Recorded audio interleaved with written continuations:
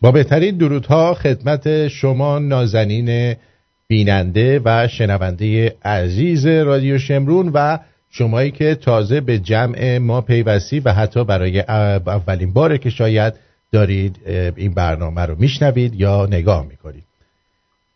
دوستان نازنینم، دوست عزیزم، امروز تیرشید هستش، 24 فروردین 2581. در خدمت خسرو فروهر، پژوهنده تاریخ و تحلیلگر سیاسی، دوست خوبم هستیم که امروز برای شما در مورد مسائل مختلفی صحبت خواهند کرد. از دوستان نازنین در چت برنامه داخل یوتیوب تقاضا میکنم که رعایت ادب و احترام رو نسبت به خودشون و میهمان و در حقیقت میزبان برنامه داشته باشن و همچنین به اطلاعات زیر صفحه توجه بکنین. اون دوستانی که میخوان از خسرو جان حمایت بکنن، آدرس وبلاگشون اونجا هستش، از اون طریق میتونن برن هم به صورت ماهیانه سابسکرایب بکنن، همین که اگر خواستن یک بار کمک کنن از همونجا به مسائل دیگه وصل بشن. در ضمن اینکه تمام آرشیو برنامه‌های ایشون هم در وبلاگش هست، تمامشون اونجا اونایی که موجود بوده رو خودشون گذاشتن و شما میتونید به عنوان یک منبع خوب برید و ازش استفاده کنید، تنها واسه پرداخت پول نیست. خیلی خیلی ازتون سپاسگزارم. درود میگم خدمت خسروی نازنین. درود میگم به تو آرتین پرتویان، دوست خوبم، و به همه کسانی که از این برنامه من رو در رادیو شمرون دنبال میکنن، چه در یوتیوب و چه از طریق سایت خود رادیو و اپلیکیشن ها. امروز چهارشنبه 24 فروردین ماه سال 2581 شاهنشاهی ایرانی، 13 آپریل 2022. برنامه که امروز براتون انجام میدم میشه گفت برای کسانی که عاشق ایران هستن اهمیت داره و میخوایم به چند نکته اشاره کنیم که مطمئنم برای شما عزیزان جالبه. راستی هدف از این ترور رسانه‌ای ایران چیه؟ و همچنین میخوایم یه نگاهی داشته باشیم به رویدادهایی که در دنیا شاهدش بودیم، ببینید در پاکستان، در فرانسه و مسائل دیگه، و ببینیم آیا اینا میتونن به هم ربطی داشته باشن یا نه.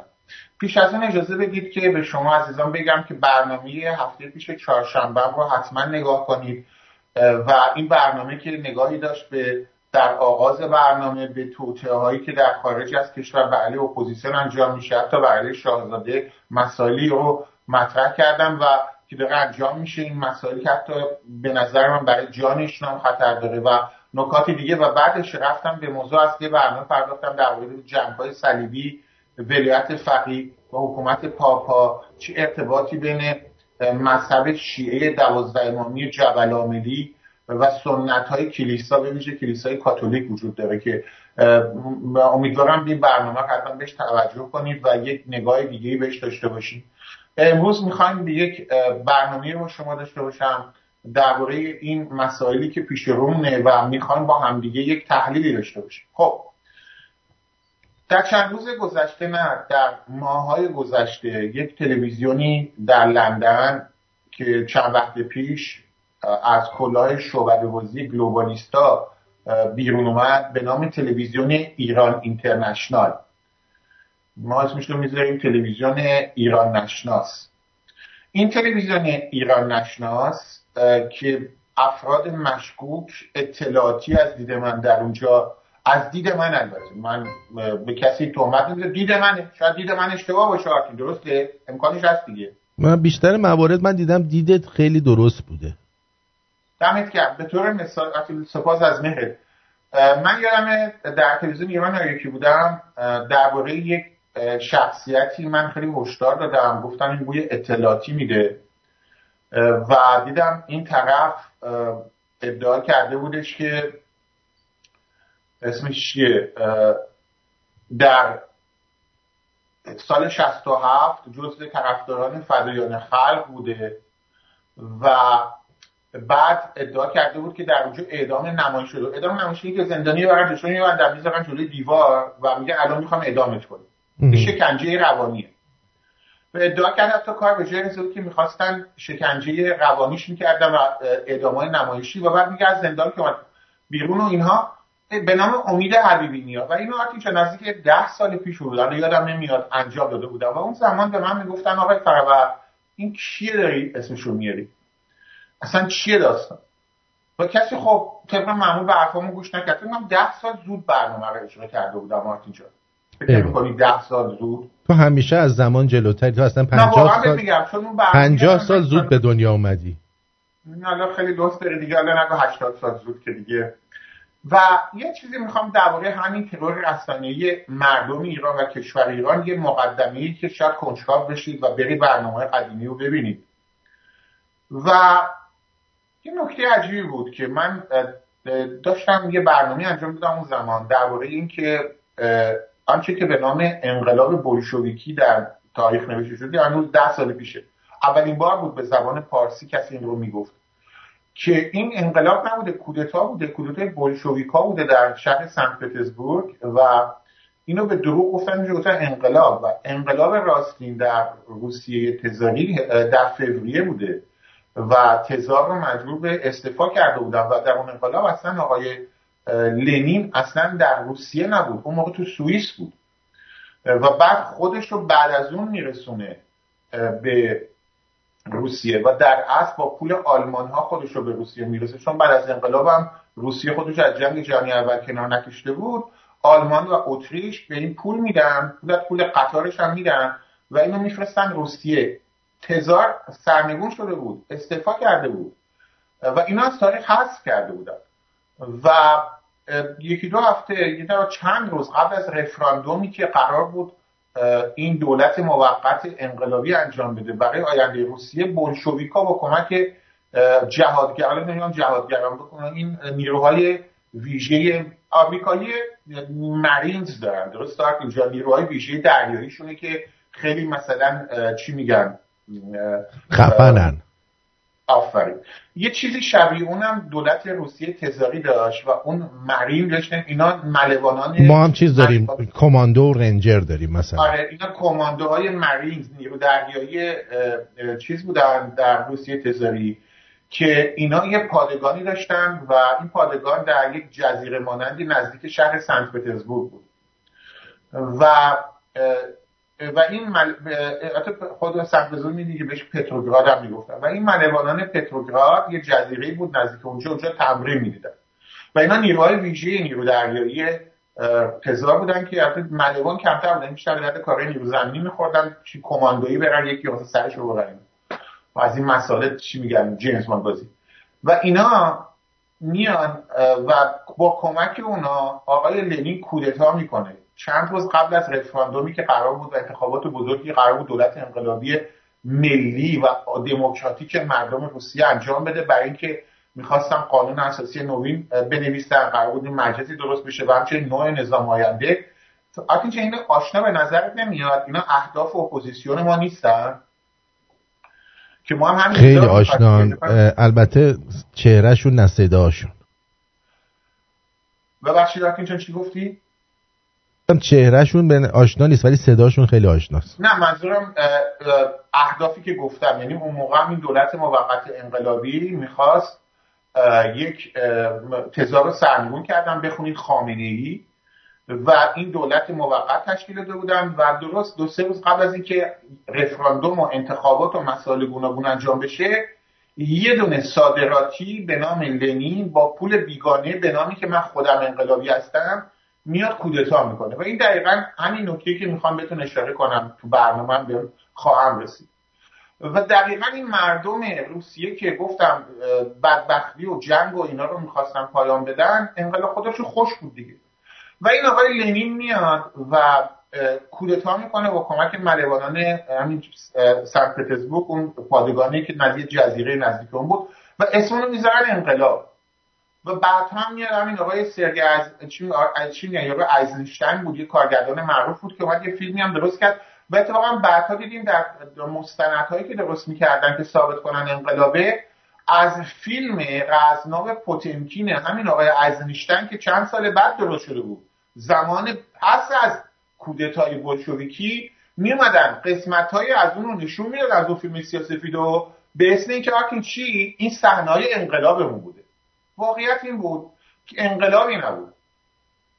این اومدن کاخ زمستانی رو که در اونجا دولت موقت تشکیل جلسه میداد و شبونه ریختن، دولت موقت رو بازداشت کردن و اعلام حکومت بولشویکی کردن و هیچ رفراندوم هیچ انتخاباتی هم دیگه انجام نشد و لنین اسمش رو گذاشت رأی ملت. و این دقیقا کاری که میخوام با ایران بکنم. من همین الان بهتون میگم این دقیقا و چه اتفاقی افتاده. دیدم یه آقای به نام امید عبیبینیا که حالا در تلویزیون ایران نشناس کار میکنه و به عنوان متخصص هم دعوتش میکنن گاهی اوقات، دقت کنید، دیدم یک کمپین اون موقع بر ضد من راه انداخت. به این میرسیم اون مقدمه برنامه است دوستان، بمونن مقدمه برنامه است. میخوام یه ذره آماده بشیم، مثلا خوراکی میخوام یه سوپی هم میدن آرتین دیگه، درسته؟ بله بله. و یه اتفاقی اون موقع افتاد و یک واکنش خیلی شدیدی از این آقای امید عبیبینیا که اون موقع چیکاره بود؟ کارشناس کوالیتی یا کیفیت برنامه‌های صدای آمریکا بود. آقا این چرا اومده کمپین ضد ما رو انداخته؟ مگه چی گفتم؟ اسناد رو نشون دادم. حتی یه جالبه بگم اون برنامه منو یوتیوب بعدن برداشت از یوتیوب به اسم کپی رایت، مجبورم یه قسمت از صحنه‌هاشو عوض کنم و بازار بدبختی دوباره آپلود کنم. کلیکاش هم پایین اومد به همین دلیل. یعنی هم گلوبالیستا بهش واکنششون دادن همینا. و بعد من چیه اینو میرن یه برنامه در واقع انجام. چون رفتم دیدم این آقا ادعا کرده بود سال 67 که چپی‌ها اعدام می‌کردن هوادار فدایان خلق بوده و بعد اعدام نمایشی می‌شده. بعد دیدیم آقا تو رزومه‌اش که خودش تو سایت خودش گذاشته بود که بعداً هم تغییر داد. یعنی من یه اشتباهی اون موقع کردم بهش قبل از برنامه تماس گرفتم گفتم فردا می‌خوام ارشاد کنم، می‌خوای بیا تو برنامه پاسخ بده. که این زود رفت زندگی نامه‌اش رو تغییر داد تو سایتش. خیلی جالب بود این نکته. یعنی دقیقاً کار امنیتی کرد. ما اومدیم وسط برنامه به کارگردان گفتم با دوربین بریم رو سایتش، دیدیم زندگی نامه‌شو تغییر داده چند ساعت قبل. ولی قبل از این تغییر بده چی نوشته بود؟ دیدیم آقا یه سال بعد آقا رفته برای کیهان تهران مقاله می‌نویسه. کیهان یه نشریه امنیتیه. فکر کنم این یارو شریعت مداری دیگه همه روشو شنیدن. یعنی یکی از اون موقع خاتمی مدت سردبیرش بود که یه مهره اطلاعاتی بود همین خاتمی که جریان اصلاحات با خاتمی یک پروژه امنیتی اطلاعاتی خود جمهوری اسلامی بود. بعد این آقای شریعت مداری هم که میشناسید، این آقا رفته بود توی یکی از امنیتی ترین نشریه‌های جمهوری اسلامی مقاله نویس شده بود، طبق رزومه خودش، زندگی نامه خودش. و بعد یعنی کسی که میگفت تا سال قبل زندان بوده، سال 67 میخواستن اعدامش کنن. جالب نیست براتون عزیزان؟ و حالا داستان در اینکه میخوام یک توطئه رو به شما نشون بدم. با من باشید این نکته رو بهتون میرسم. درباره اخبار جهان میخوام صحبت کنم، درباره توطئه‌ای که الان چند هفته هم شدید شده برای نابودی ایران، ولی میگم فعلا سوپ برنامه است. خب حالا چه اتفاقی برای این امید عبیبینی افتاد؟ ما این برنامه رو گذاشتیم یوتیوب، برنامه رو کپی رایت داد و قطعش کرد، آرشیو ایرانی برش داشت، دادا بدبختی دوباره آپلودش کردم. کلیکاش هم میشه بالا نرفت به خاطر اینکه شادو بند شده بود، چی میگم بند سایه‌ای شده بود. بعد دیدیم چیه تو زندگی نامه آقا نوشته بود که قبلش کجا بوده. بعد از کیهان رفته بوده صدا و سیما، تو دفتر سیاسی صدا و سیما که مال جمهوری اسلامی، از بازم امنیتی در این نهادهای جمهوری اسلامیه. یعنی اگه شما مثلا پدر بزرگتون یه بار با ماشین از جلوی کاخ نیاوران زمان شاه رد شده بود، شما رو استخدام نمی‌کنن تو صدا و سیما. ولی این آقایی که ادعا می‌کرد سال 67 جزء طرفداران فدایان خلق بوده می‌خواستن اعدامش کنن، رفته بود تو صدا و سیما. یعنی نهادهای امنیتی خوابشون برده بود و حتی به سمت معاون اتاق سیاسی صدا و سیما رسیده بود. بعد دیدیم تو رزومه‌اش نوشته از ایران اومده بیرون، ایستگاه اول مسجد آیت الله بی بی سی استخدام شده بوده و بعدش رفته بوده شده بوده کارشناس کی اون زمانی که منظرپور، یادتونه الان که یک تلویزیون لس آنجلسی دعوتش میکنن، اون موقع آقای بود منظرپور که یادتون باشه وقتی که رفسنجانی مرد پیام تسلیت گذاشته بود. این منظرپور از رفقای رفسنجانی بود، یه مدت شده بود مدیر صدای آمریکا، یادتون باشه. این منظرپور در حقیقت پسر منظر خانومه؟ حالا یه منظره هرچی باشه منظره سیاسی قشنگی نداره، درسته؟ و این یادتون باشه یه آقایی بودش منظرپور که از رفقای رفسنجانی بود، یه مدت شده بود مدیر صدای آمریکا که بعدش ستاره درخشش شد که از اون بدتر. و اون زمان این امید حبیبی ها شده بود کارشناس کیفیت صدای آمریکا. ببین از کجا به کجا ادعای اعدام نمایشی در جمهوری اسلامی، یعنی خیلی مظلومم. بعد سال بعد شده بود خبرنگار کیهان و اطلاعات، بعد شده بود معاون دفتر سیاسی صدا و سیما، بعد شده بود استخدام BBC تو که من یادمه، بعد اومده بود شده بود کارشناس کیفیت صدای آمریکا. حالا فکر میکنید کجا کار داره؟ اینجا فکر کنم لو دادم گفتم تلویزیون ایران اینترنشنال. جالب نیست براتون؟ ها؟ من نمیتونم اینو الان بگم، ولی من از دید من، چون بعد مسائل حقوقی و قضایی رو رعایت کنیم، آقای امید امینی، من اینو به عنوان سوال مطرح میکنم، اگه شما جای من بودی و این زندگی نامه من بود، آقای سکه رو برعکس کنیم، آقای امید حبیبی‌نیا فکر کنم یه مدت الان کارمند ایران اینترنشنال بود یا هستی، قسمت خبر، در کنار کی؟ در کنار آقای رمضانپور، معاون وزارت ارشاد و فرهنگ جمهوری اسلامی، امنیت اداری وزارتخونه‌های جمهوری اسلامی. خیلی جالبه نه؟ اون استخدامتون کرده. اگه آقای امید حبیبی‌نیا شما جای من بود و این زندگی نامه شخصی نام خسرو فرابهر بود که اون ادعا کرده بود جمهوری اسلامی خواسته اعدامش کنه، بعد رفته کیهان، بعد رفته صدا و سیما، بعد رفته BBC، بعد رفته صدا، شما نمیگفتی این آدم ممکنه مزدور امنیتی باشه و اینو فرستادنش؟ وقتی اینجا فکر کنم منطقه آقای انصافا خود جای من بودی چی میگفت؟ و اینجا میرسیم به تلویزیون ایران اینترنشنال یا تلویزیون ایران نشناس. بذارید همینجا آب پاک میگم بریسم رو آب پاکی. آره. بقیده من حملاتی که تلویزیون ایران اینترنشنال در ماه‌های گذشته بویژه به تمامیت ارضی ایران، به زبان مشترک همه مردم ایران، زبان پارسی، زبان انقلاب و قیام مردم ایران بر علیه اشغالگرانشون، حمله‌ای که به شاهنامه فردوسی شد و خواستار این شدن در برنامه یکی از مهمانانشون که رفراندوم بذاریم برای شاهنامه. ببخشید چیز انتخاب پدر برای آقای امید حبیبی‌نیا یا جمشید و انگار میخوان پدر آقای جمشید برزگر یا پدر خانم سیما ثابت رو رأی‌گیری کنن. پدرشون کی بوده؟ ها؟ دقیقاً. پیشنهاد رفراندوم برای شاهنامه، پیشنهاد این که ایران باید مثل اتیوپی 30 تا زبان رسمی داشته باشه. من یادآوری میکنم بعد به این ادعا که ما این کارم میخوایم بکنیم که ایران تجزیه نشه، من یادآوری میکنم اتیوپی که حالا شده سوئیس تلویزیون ایران اینترنشنال چند سال پیش تجزیه شد. اتفاقا اتیوپی تجزیه شد، کشور اریتره شنگی اسمش رو یاد نیم. بله چه کشور پیشرفته‌ای هم هست واقعا. حالا غیر از اون که خیلی پیشرفته است، هم چرا اینا نمیرن اونجا پناهنده بشن؟ هم هیچ کدومشون. اتیوپی که شما ادعا کردی 30 تا زبان رسمی داره تو قاره آفریقا، همین چند سال پیش تجزیه شد.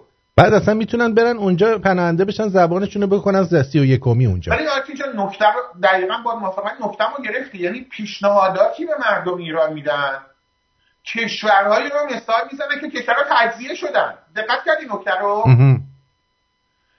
اریتره اون منطقه سالها جنگ داخلی بود و بعدش هم 1982-83 یه دونه کمونیستای اتیوپی کودتا کردن تو اتیوپی، همونطور که در سال 1979 در ایران آخوندا و کمونیستا کودتا کردن. در ایران پادشاه ها کنار گذاشتن، در اتیوپی امپراتور هایله سلاسی که خیلی هم بین مردم اتیوپی محبوب بود و خیلی هم میان‌پرست بود و سرنگون کردن. بلافاصله هم قحطی بزرگ اتیوپی شد و الان بعدش هم جنگ داخلی تو اتیوپی شد و اریتره و اتیوپی الان اریتره برکاش کشور شد. حالا تلویزیون ایران نشناس همون گلوبالیستا میاد برنامه میذاره، بعد یکی رو دعوت میکنن میگه که آره چون اتیوپی 30 تا زبان رسمی داره، برای اینکه ایران تجزیه نشه ما تجزیه نکنیم ایرانو، بیاین مثل اتیوپی 30 تا زبان رسمی داشته باشیم. و در حالی که اتیوپی تجزیه شده، یادم چند وقت پیش یه آقای محمدی بود، هی میوردنش در این رسانه، هنوزم میارنش نه. و ایشون هم یک سابقه خیلی نزدیکی مثل این آقای امید حبیبینیا و آقای رمضانپور داشت. خیلی جالبه.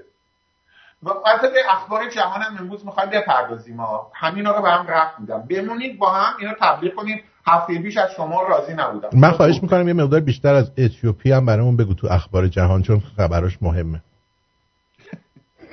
من یه پیشنهادی میخوام بدونی که زبان چهلم هم رسمی کنم، 30 تا کافی نیست. خب حالا حتین جان یه نکته‌ای که میخوام ادامه بدم، یه شخص دیگه نام اینو گفتم دیگه، آورده بودن این شخصیت‌های از دید من البته اطلاعاتی ما که نمیدونیم.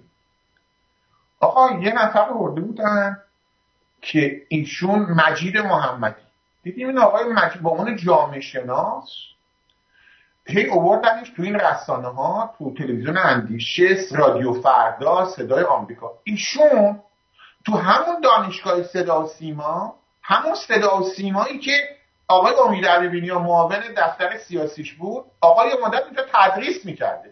السلام علیک یا حماقت، نه کسایی که ایشون رو اپوزیسیون میدونن.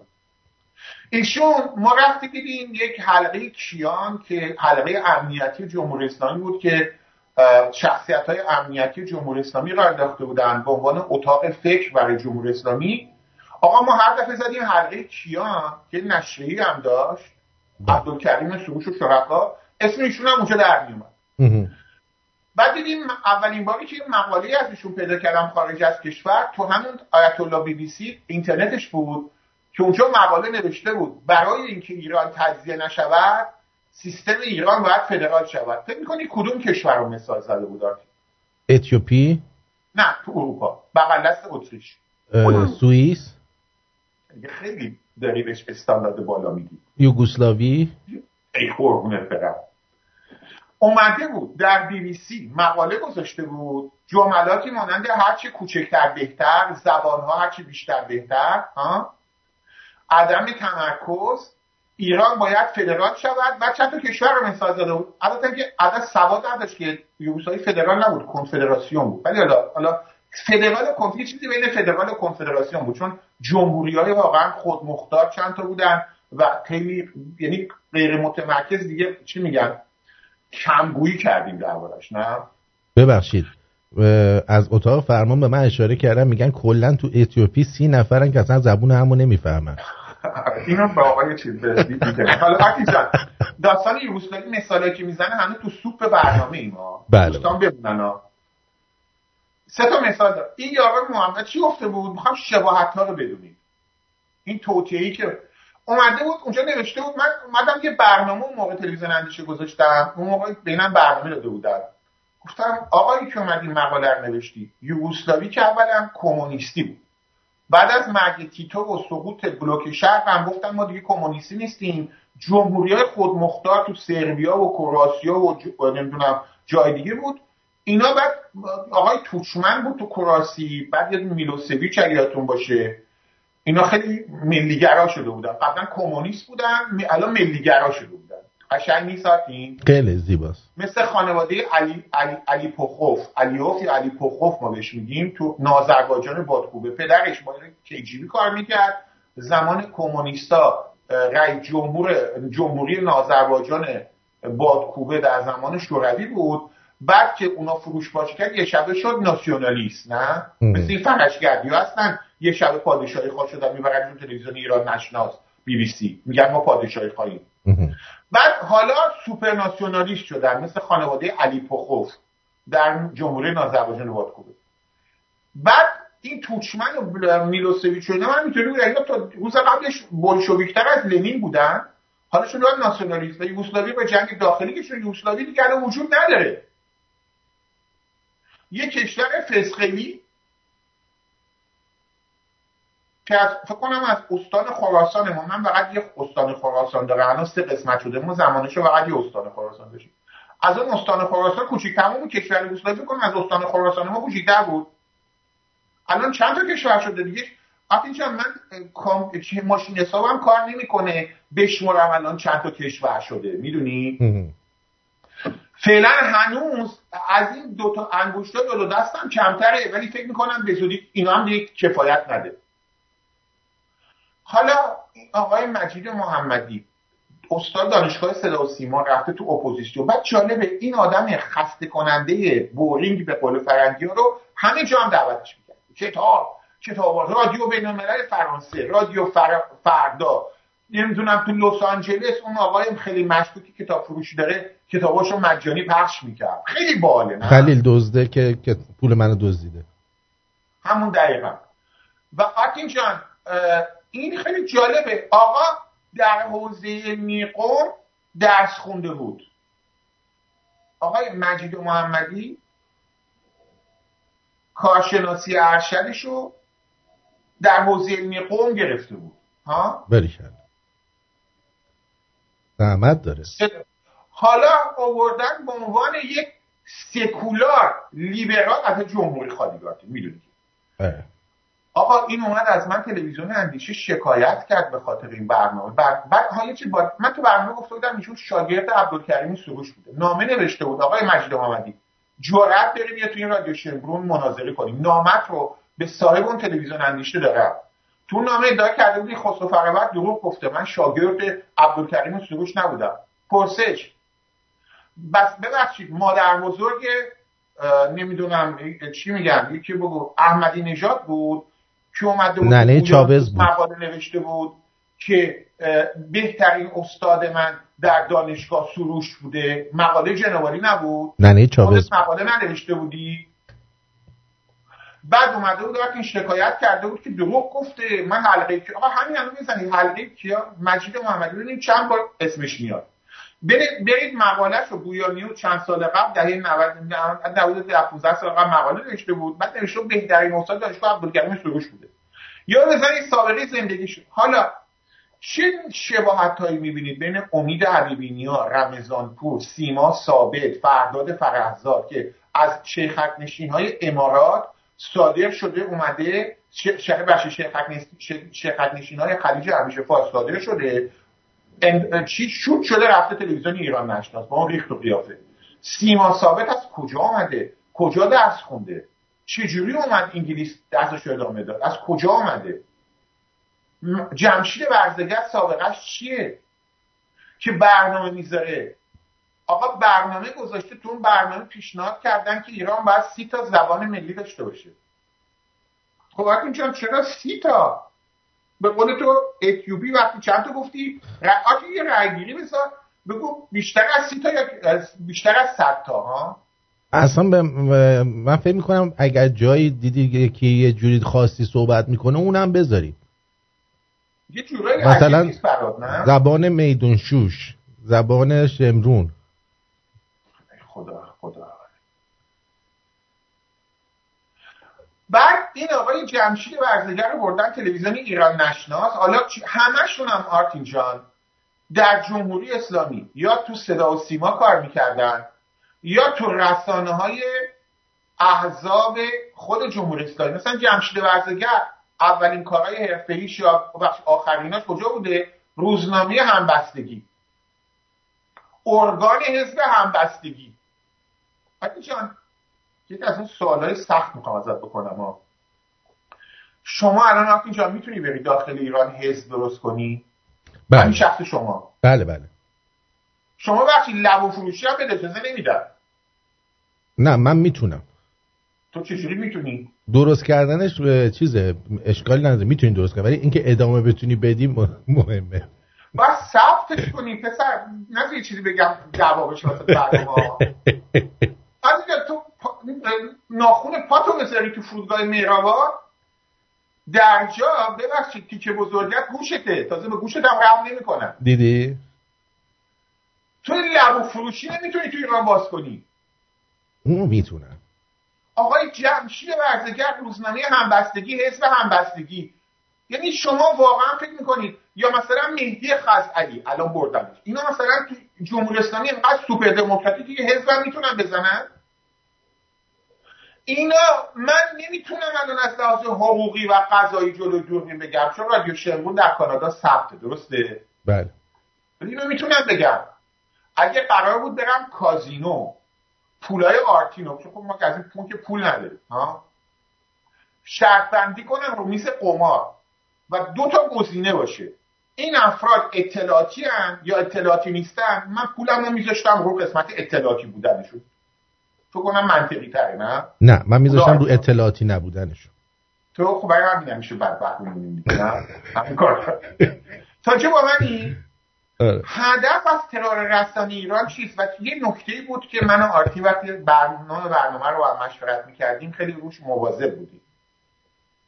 نوشتیم هدف از ترور رسانه ایران چیست؟ چون ایران با جمهوری اسلامی چی داره؟ تفاوت داره.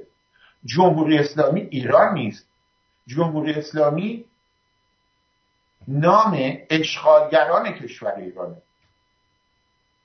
راستی این افراد چگونه میان آزادانه طرف تو دویچه وله، چجوری میشه کشور آلمان جمشید ورزگر رو یه مدت بکنه رئیس دویچه وله رادیو آلمان؟ دیدیم یه آقایی رو آرتین جان، این آقای جمشید ورزگر 2 نفر رو دعوت کرده بود که بر ضد ایران صحبت میکنن، یه نفر دیگر هم مثلا دعوت کرده بود از ایران دفاع کنه به نام دامان گلریز، نه خب که یکی از بیکفایت ترین پاسخ‌ها رو دادن. بعضی ازش آقا جوابشون رو میداد دیگه. بذار یه نکته بگم برای کسایی که نرفو میزدن، انقدر بدبخت شدین، بدبخت شدید، من نه، انقدر گشنه نگرتون داشتن که بدون خشک راضی شدین. تو اون برنامه که 2 تا الدنگ بی سواد رو میبرن در کنار جمشید ورزگر که زبان پارسی، هویت ملی، تمامیت ارضی ایران، شاهنامه و تمام ستونهای ارزشی ناسیونالیسم ایرانی رو زیر سوال ببرن، لیاقت شما بیشتر از یه نون خشک به نام دامان گلریز بود. حالا فکر می‌کنید مثلا دامان گلریز چجوری جمشید ورزگر که اون برنامه رو داره می‌کرد اون برنامه دعوت کردن؟ کافیه برید گوگل کنید. من یه واژه‌ای میگم بعضی شاید بگم بی‌ادبیه ولی میگم مالوندن‌های چجوری بگم تملق‌هایی که در 4 سال گذشته دامان گلریز برای جمشید ورزگر نوشته. آقای گلریز میدونم این برنامه رو میگن نگاه کنی دیگه. دروغ میگم آقای گلریز، یه بارم با هم صحبتی داشتیم که شما بارها و بارها قربون صدقه جمشید ورزگر رفتی. راستی شما آقای دامان گلریز کی پادشاهی خواه شدی؟ سابقه سیاسی شما کجاست؟ کیه؟ از کجا اومدی؟ و اون رفتار ضعیفی که تو اون برنامه نشون دادی آیا به سود دیدم اونجا نشسته بودی دفاع میکردی، کی به شما گفته باید دفاع کنی؟ بهترین دفاع حمله است.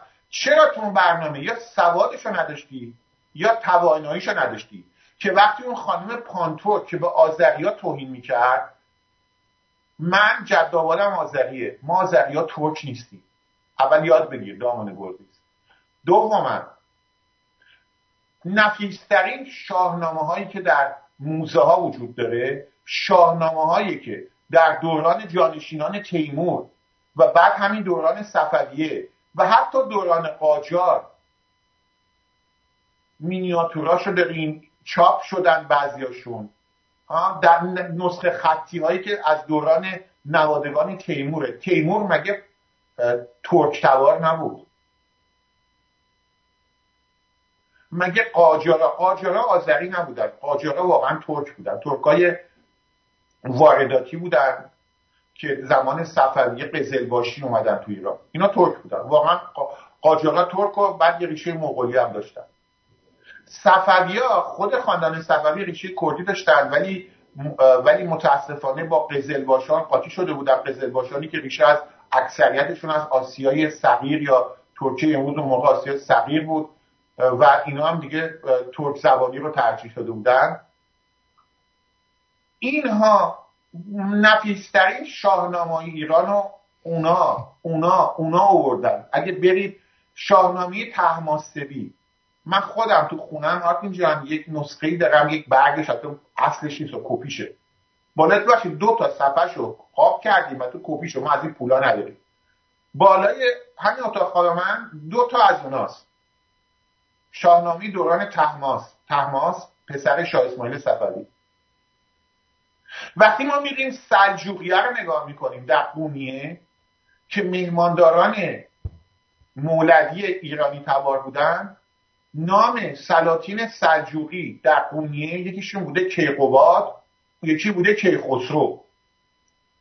خب آقای دامون گلریز اگه سوادشو داشتی همونجا جواب میدادی، نه اینکه آره میخواین ایران رو مخشوش کنین مگه ما موش آزمایشگاهی. این جواب کافی نبود و من مطمئنم جمشید ورزگر تو را عمدن انتخاب کرده بود چون توانایی نداشتی. زمانی که اون لومپن تجزیه طلب برگشت اسم اتیوپی آورد تو باید سوادشو داشتی میگفتی که اتیوپی تجزیه شده. وقتی که به نام پانتورک برمیگشت و اون مزخرفاتو میگفت بعد میگفتی که مگه ترکیه چند تا زبان رسمی داره. وقتی که باید میدونستی که خانواده علی پخوف در جمهوری آذربایجان بادکوبه پول اینا رو میدن، حمایت میکنن. بعد میپرسیدی که پس چرا در جمهوری آذربایجان بادکوبه تالشی ها که درصد بزرگی از جمعیت اون منطقه هستن حق ندارن به زبانشون صحبت کنن؟ اصلا زبان تالشی ممنوعه. من آقای دامون گلریز صادراتی حالا اولین بار اینطوری میگم چون حالم دیگه ازت به هم خورده که برای خودشیرینی تو رو میری اونجا بدونه که کیف. بدون آقای دامون گلریز بقیده من خیانت تو و اینو مستقیما اولین بار تو برنامه میگم، خیانتی که تو به میهنت میکنی بیشتر از جمشید ورزگر و اون تجزیه طلباست. وقتی عرضه کاری رو نداری و با خاطر جاه طلبی و خودشیرینی که رفیق جمشید ورزگر به تو زنگ زده بود چون رفاقت داری باش تو ببری اونجا، جوابت این بود عرضه‌شو نداری، نمیتونی شخصیت دیگه رو معرفی کنی. خیلی رک دارم بهت میگم ضرری که تو اون برنامه زدی به حیثیت ملی ایران بیشتر از اون تجزیه طلبا بود. چرا سوادشو نداشتی که بگی درباره تالشیا؟ من چند سال پیش ادمینات دقت بکنن اگه چند نفر خواستن مزاحمت ایجاد کنن درجا اینا رو بندازید بیرون، اینا اطلاعاتی هست. خیلی امروز این برنامه برام حساسه. آرتین جان ادامه بدم دیگه. بله. من چند سال پیش یادمه با جناب زرتوش ستوده من اون تلویزیون ایرانیایی بودم، ایشون یک شب مهمان برنامه بودن و ایشون خانی بردن حضور ذهن داشته باشن، نامش خانم ممدوف بود. ایشون اومدن من گزارش آقای دامون گلریز بی سواد با اون برنامه در یوتیوب موجوده که شوهر ایشون استاد دانشگاه بودن در بادکوبه و شب عناصر مافیای علی پخوف علیوف ریختن و پسر ایشون و شوهر ایشون رو با چاقو تیکه تیکه کردن و اومد تو برنامه اینا رو گفت و اومد گفت که جرم پدر و شوهر ایشون این بود که در دانشگاه بادکوبه جرأت کرده بود از شاهنامه سخن بگه و از ارزش‌های ملی و فرهنگی ایران. همون شب ریخته بودن با چاقو تو خونه اینا، هم شوهر این خانم رو کشتن و هم پسرش رو تیکه تیکه کردن. تو باید این چیزها رو بدونی که وقتی میری تو اون برنامه اینها رو بگی. واضح بود؟ اینکه اونجا منومن کنی و بگی وای حالا این کار نکنی یا حرف بدی. تو باید بیای با سند صحبت کنی.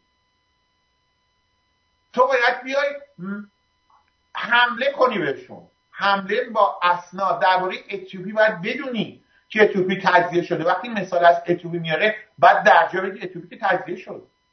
وقتی از پانتورکیس میگه تو باید درباره شاهنامه از شاهنامه‌های مختلفی که در دورانی که حتی ترک زبانان یا ارتش‌های قزلباشی یا تیموری، مغولی و قجری در ایران بودن بگه اینها چرا شاهنامه رو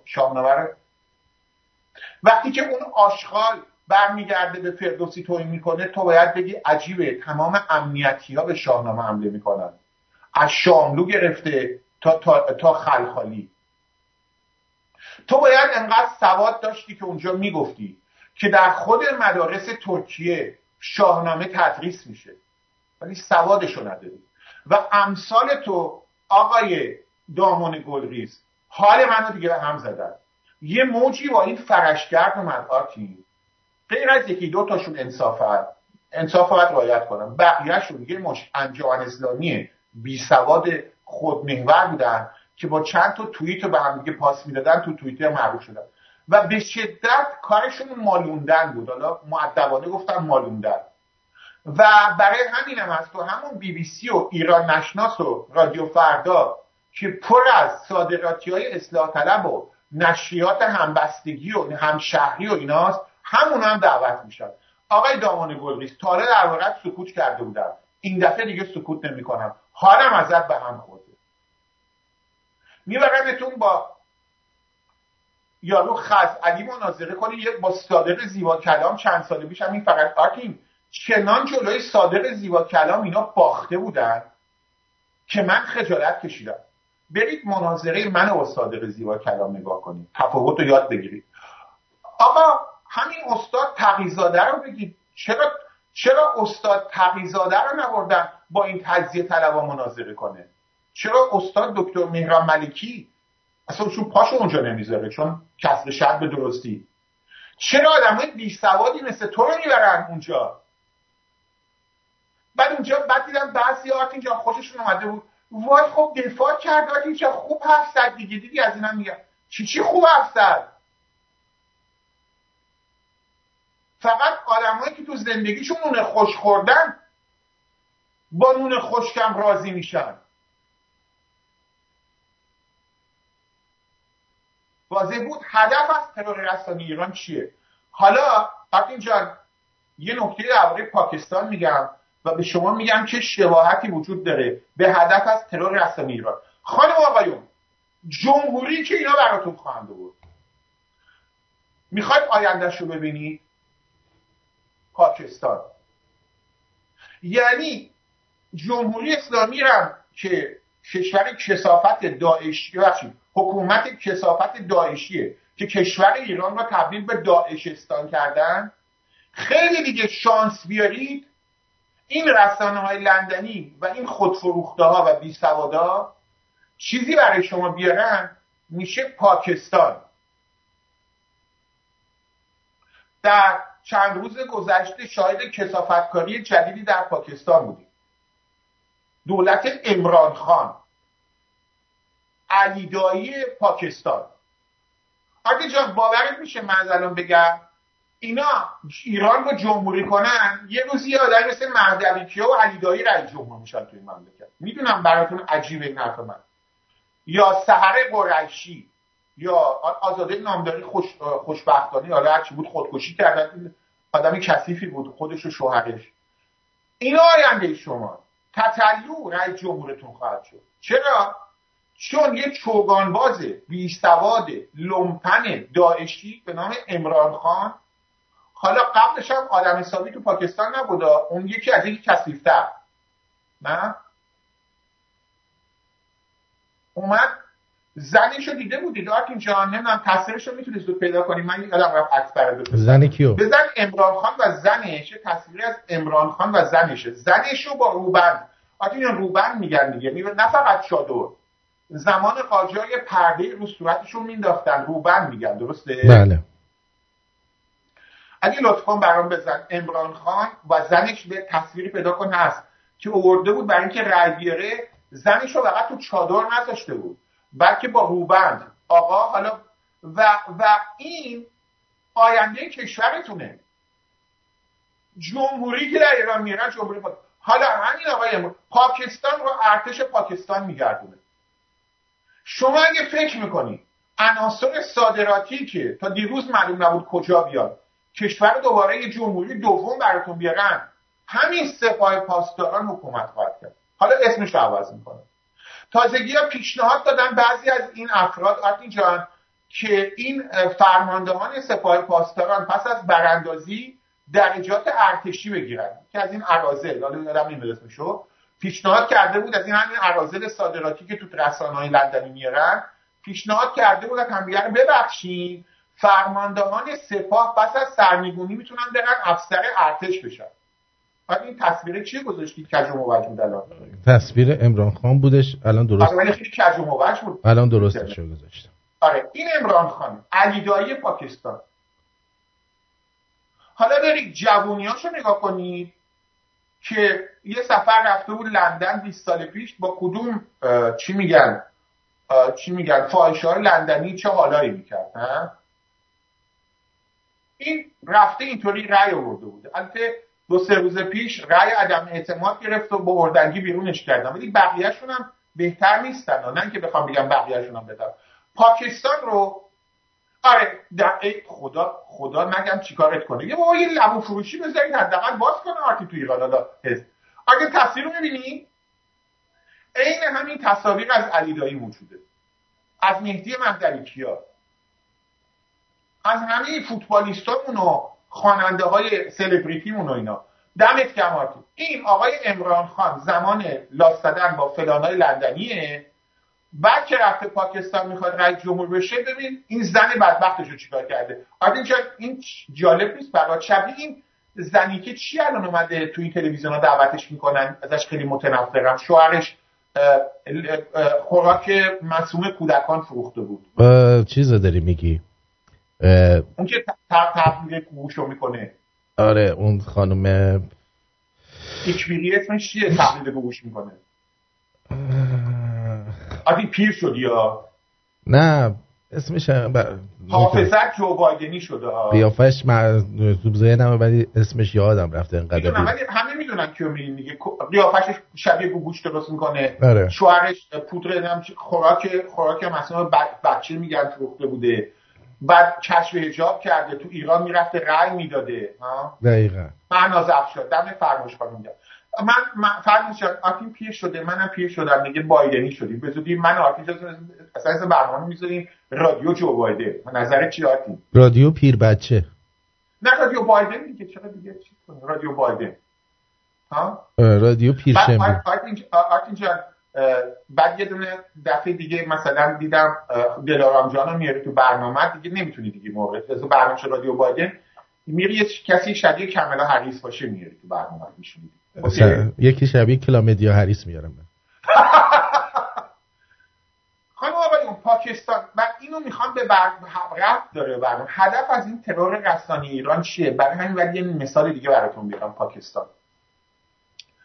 پاکستان رو اصلاح طلبان اسلامی را انداختن. محمد علی جنا یه اصلاح طلب اسلامی بود که زمانی که هندوستان داشت مستقل میشد به قول معروف انقلاب میکرد دیگه، نه برای آزادیش، از انگلیس، چقدر شبیه امروزمونه نه، از انگلیس برای مسلمانای شقاق هندوستان رهبر انتخاب کردن. همینطور که دامون گلریز میبرن براتون، نمیدونم فرشگردی میبرن تو برنامه‌شون معروف کنن دیگه، آدمای صفرو. رامی پرهامو دیده بودم دعوت کرده بودن، پسر باقر پرهام توده‌ای رو. همینطوری هم زمانی که تو هندوستان مشکل آرتین جان چی شد دوباره صدای چیه؟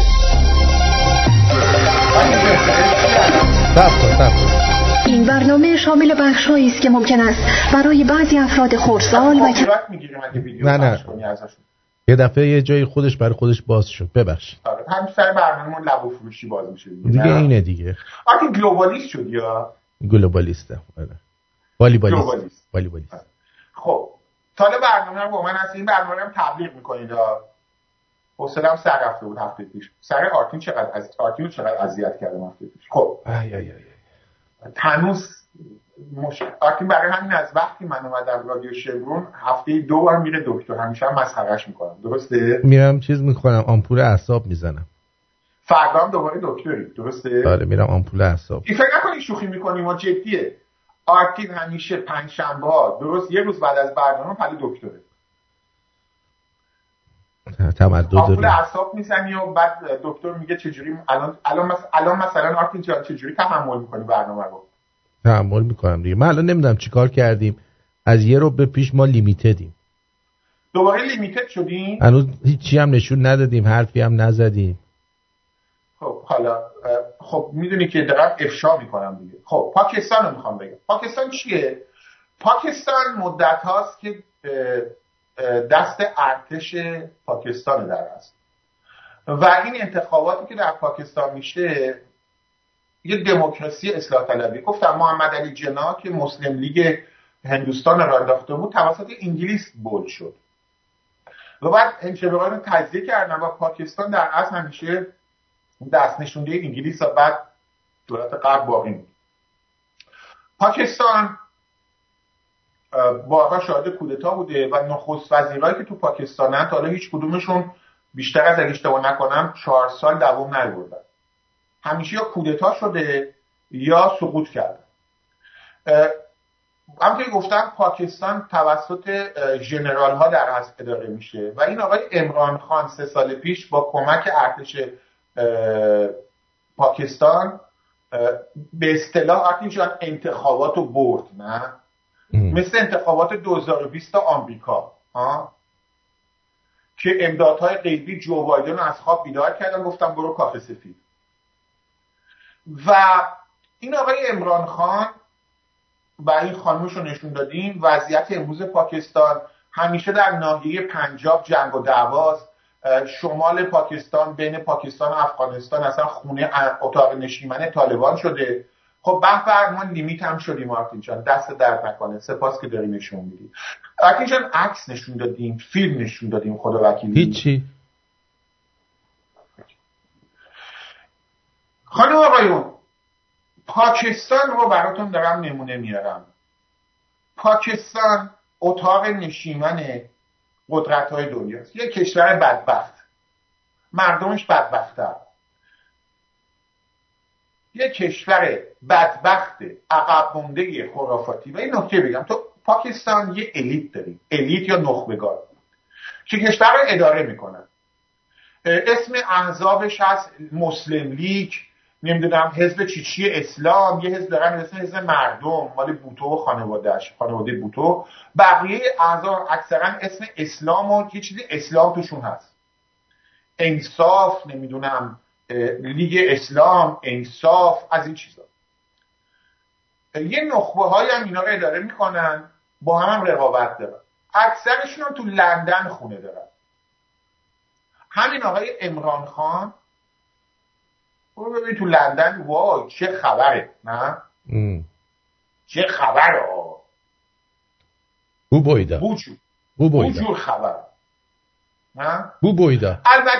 البته اینجا مخالفم داره، فکر نکنید مخالفاشم بهترن ها.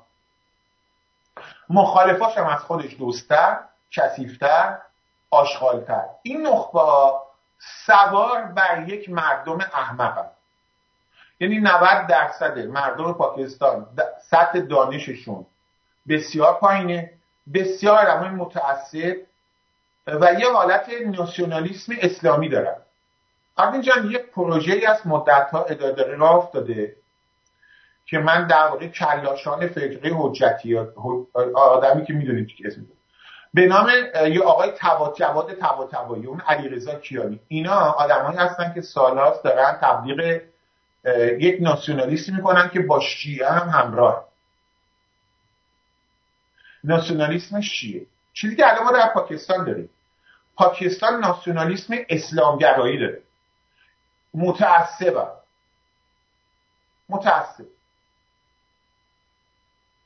و این تعصبشون اینا شدن اسباب بازی اون نخبگانی که به هیچ کدوم از حرفایی هم که میزنن باور ندارن. هیچ کدوم. یک داره دسته دیگه هم هستن که اینا حزب مسلم لیگو دارن. آقای شهباز شریف و اون یکی برادرش نواز شریف که تنها چیزی که نیستن شریف. اون نواز شریف پس از اینکه بی‌نظیر بوتو رو با بمب به جنت فرستادن، بعد شوهرش اومد و اینا، این نواز شریف و اینا و خانواده‌اش، خب دیگه آقای نواز شریف و الان نواز شریف خودش لندن زندگی می‌کنه، یه مدت نخست وزیر بود، حالا برادرش رو آوردن 3 روز پیش میخوان بکنن نخست وزیر پاکستان، آقای شهباز شریف. این خانواده شریف، نواز اصلا لندن زندگی میکنه، شهباز جون و برادرش نواز جون هم تو لندن فکر کنم به اندازه ملکه انگلیس صاحب قصر و خونه باشه.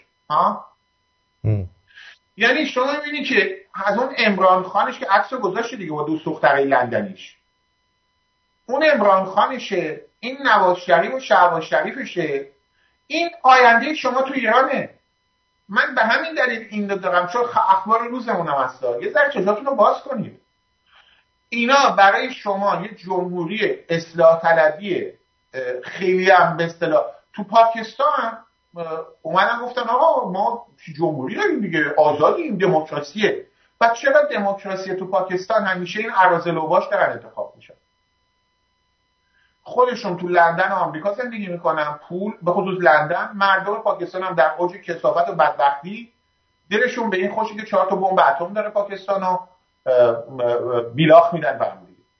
مردم پاکستان از بدبخت‌ترین، فقیرترین آدمای دنیا، ولی نخبگانشون قصد کاخ در لندن. ولی بعد که یه بار اون تصاویر آقای عمران خان به زادوتو گذاشته بودی آرتین جان، عمران خان تو لندن دوست دخترای آنچنانی داره، بعد زنشو که میبره جلوی دوربین در پاکستان با روبند و چادر و یعنی به داعش گفته بود بیلاخ، یعنی داعش باید از این یاد میگیره. و این واقعیت آینده‌تونه. رسانه ها، حالا هدف از ترور رسانه‌ای ایران چیه؟ هدفش خیلی ساده است. ترور رسانه‌ای ایران چیه؟ زبان پارسی رو بهش حمله میکنه، زبان ایرانی ما رو. میان ناسیونالیسم پاک و غیر آلوده ایرانی رو بهش حمله میکنن. امثالی مثل یارو دامون و کیانی و شرکای رجل ضعیف. بعد این افراد که اونا داده بدتر، به نظرم بدتر از تجزیه طلبان، بعد جلو اونا هم تجزیه طلب میذارن که چی؟ ناسیونالیسم ایرانی باید دوباره با شیعه قاطی بشه. هدف اینه که ایران از دست آخوندا نجات پیدا کرد، بیشتر از پاکستان نشه. ایران نباید کره بشه. کشور کره جنوبی رو میشناسید دیگه. بذار یه مثالی از کره بهتون بگم. کره جنوبی داشتم اتفاقا با آرتین میگفتم یه سریالی بود، نمیدید یا نه، و از سریال کره بود و من رفتم درباره تاریخ کره خیلی تحقیق کردم. کشور کره، ما ایرانی‌ها باید خجالت بکشیم از خودمون. همه ایرانیایی که امروز زنده هستن باید از زنده بودنمون هممون خجالت بکشیم. کشور کره جنوبی، بیاین با ایران مقایسهش کنیم. کره جنوبی الفباش رو، الفبای کره‌ای 1000 سال هم شاید قدمت نداشته باشه. این از الفباش. کشور کره پادشاهی داشته، ولی تقریبا چندین و چند صد سال وابسته به امپراتوری چین بوده. یعنی مستقل اسمن بودن، ولی همیشه وابسته به امپراتوری چین بوده.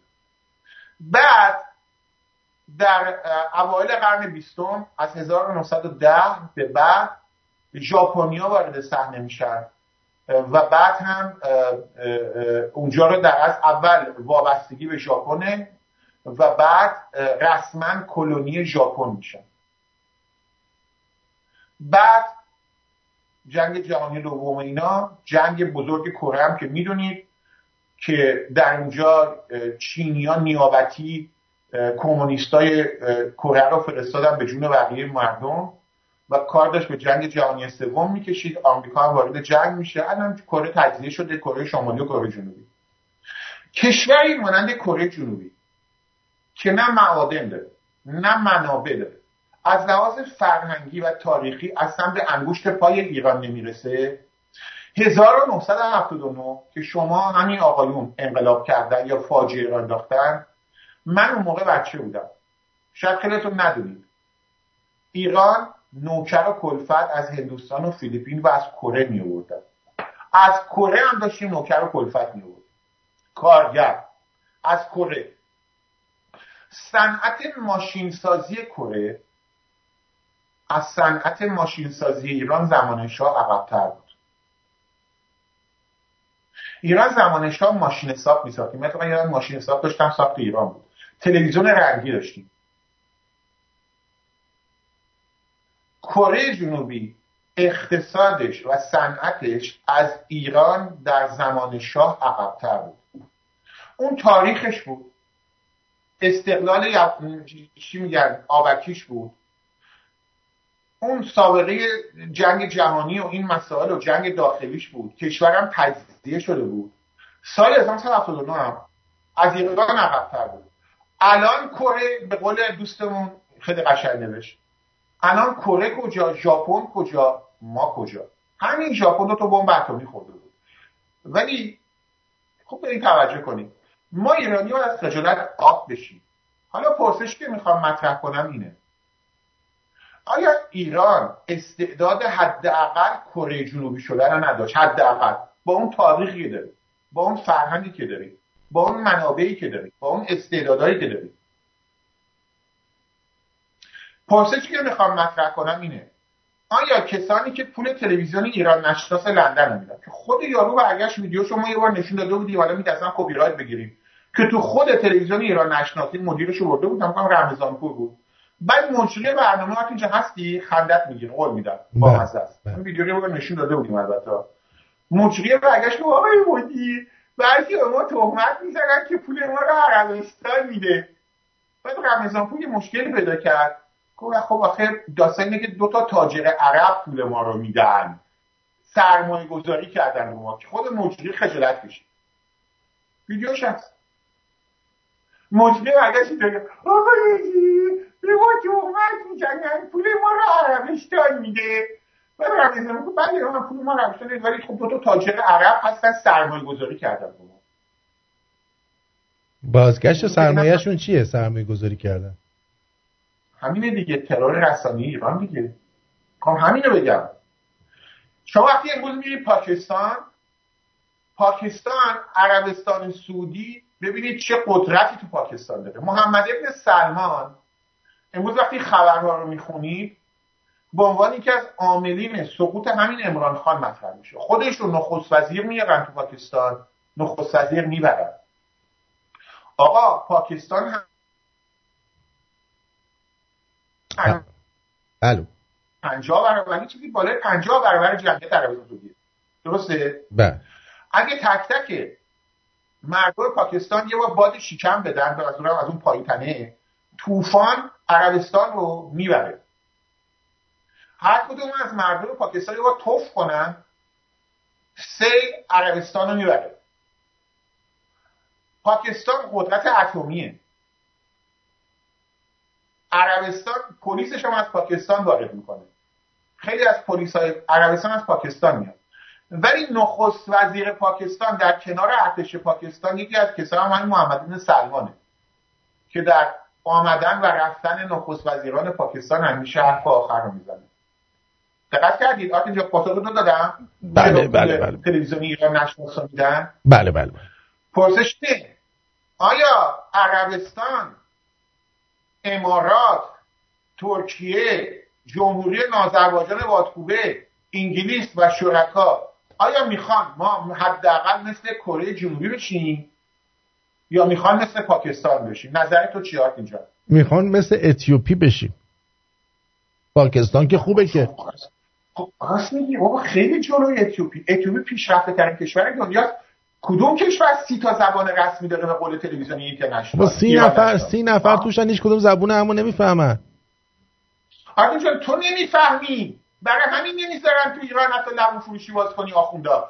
اتیوپی پیشرفته. میدونی اگه اینجوری بشه، اینجوری بشه هر کی زبون رسمی مثلا 10 تا 20 تا زبون رسمی داشته باشیم، به جای ایران باید بذاریم کشور زبون نفهما.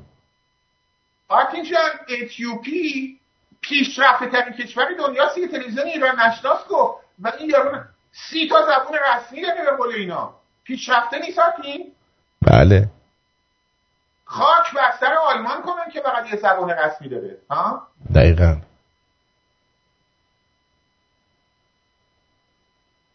برای ما از افغانستان و اتیوپی آقا افغانستان الان 2 تا زبان رسمی داره. میگم 100 سال است مثل افغانستان نشی.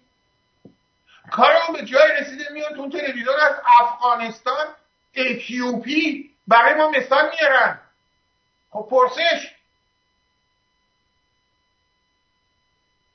ملکه انگلستان دفعه آخری که به زبان گیلیش سخنرانی کرد کی بود؟ پشت سختی کرد مارتین؟ بله. زمان آخری که رئیس جمهور آلمان به زبان ترکی سخنرانی کرد که بود. الان شما بری پایتخت آلمان برلین، فکر کنم حالا 30-40% دیگه تبار ترکی دارن. آقا چرا رئیس جمهور آلمان اعلام نمیکنه فردا ترکی زبان رسمی آلمانه؟ الان نزدیک 30-40% جمعیت دیگه یا با ترکای را سان فرانسیسکو رفتن یا جدآبادشون یا خودشون تبار ترکی داشتن. چرا کشور اتریش نمیاد زبانهای سربی، زبان سربو کراتی، زبان ترکی؟ چرا انگلستان زبانهایی که تو پاکستان و هندوستان، تمام زبانهایی که الان تو هندوستانن باید زبانهای رسمی انگلیس هم بشن دیگه؟ چقدر هندی داریم تو انگلستان نداریم؟ بله. تمام زبانهایی که الان در پاکستان و هندوستان گویش میشن طبق گفته تلویزیون ایران نشناس باید چی بشن؟ یه صحبتی هم با اربابان تلویزیون ایران نشناس دارم، چون دیدم من نوشتم که آقا من اونجا بودم اینو گفتم خب تلویزیون ایران نشناس عربستان و ترکیه چند تا زبان رسمی دارن؟ خب جواب میداد آقا عربستان که همه عربن. خیر، شما همین الان برید تو عربستان ببینید جمعیت عربستان رو بشماری، من فکر کنم شاید تعداد کارگرایی که از پاکستان و از فیلیپین و از جای دیگه اومدن تعداد عربا بیشتر باشه. مگه اون آدم نیستن آرتین؟ آره، برای اینکه شما اونا رو میریزن تو فلفلدون میپاچن رو دنیا. ولی رفع منطقیه دیگه. بله. چرا الان در عربستان فیلیپینی و زبان اردو و نه فقط زبان اردو، تمام زبان‌های پاکستان، زبان فیلیپینی، تایلندی باید الان زبان‌های رسمی عربستان بشن؟ چرا نباید بشن؟ ها؟ باید بشن. و اینجا باید اینا رو میگفتی آقای دامون، ولی نگفتی چون جمشید برزگر دیگه دعوتت نمی‌کرد. چون کارت اینه. من آقای دامون جلوی دوربین بهت میگم چاپلوستر از تو آدم ندیدم. هر حزبی، هر مدیر رسانه‌ای که میاد یه چیزی میگه بلافاصله میری توییتش قربونش میری که دعوتت کنم و همه اینو میدونن و حالا دیگه ازت به هم خورده. آدمی نیستی که برای منافع ملی کشورت بری به یه نفر اعتراض کنی و این حال به همزن شده. تو بعد اونجا میگفتی آقا جمشید برزگر تلویزیونی که الان شما رو دعوت کرده، فلان مدیرش گفته بود که 2 تاجر از امارات عربستان پولشو میدن. خب چرا در این تلویزیون شما کمپین را نمیندازید که در عربستان زبانهای اردو پاکستان، فیلیپینی، تایلندی هم در کنار عربی زبان رسمی بشن؟ نباید این پستشو میکرد؟ به این میگن حمله. چرا ملکه انگلیس نمیره اعتصاب غذا کنه که تمام زبانهای شبه قاره هندوستان باید الان زبان رسمی در انگلستان بشن؟ مگه انگلستان کم هندی نداره؟ کم پاکستانی نداره؟ مگه اونا آدم نیستن؟ خیلی از اونا هم تو انگلستان تبعیه شدن.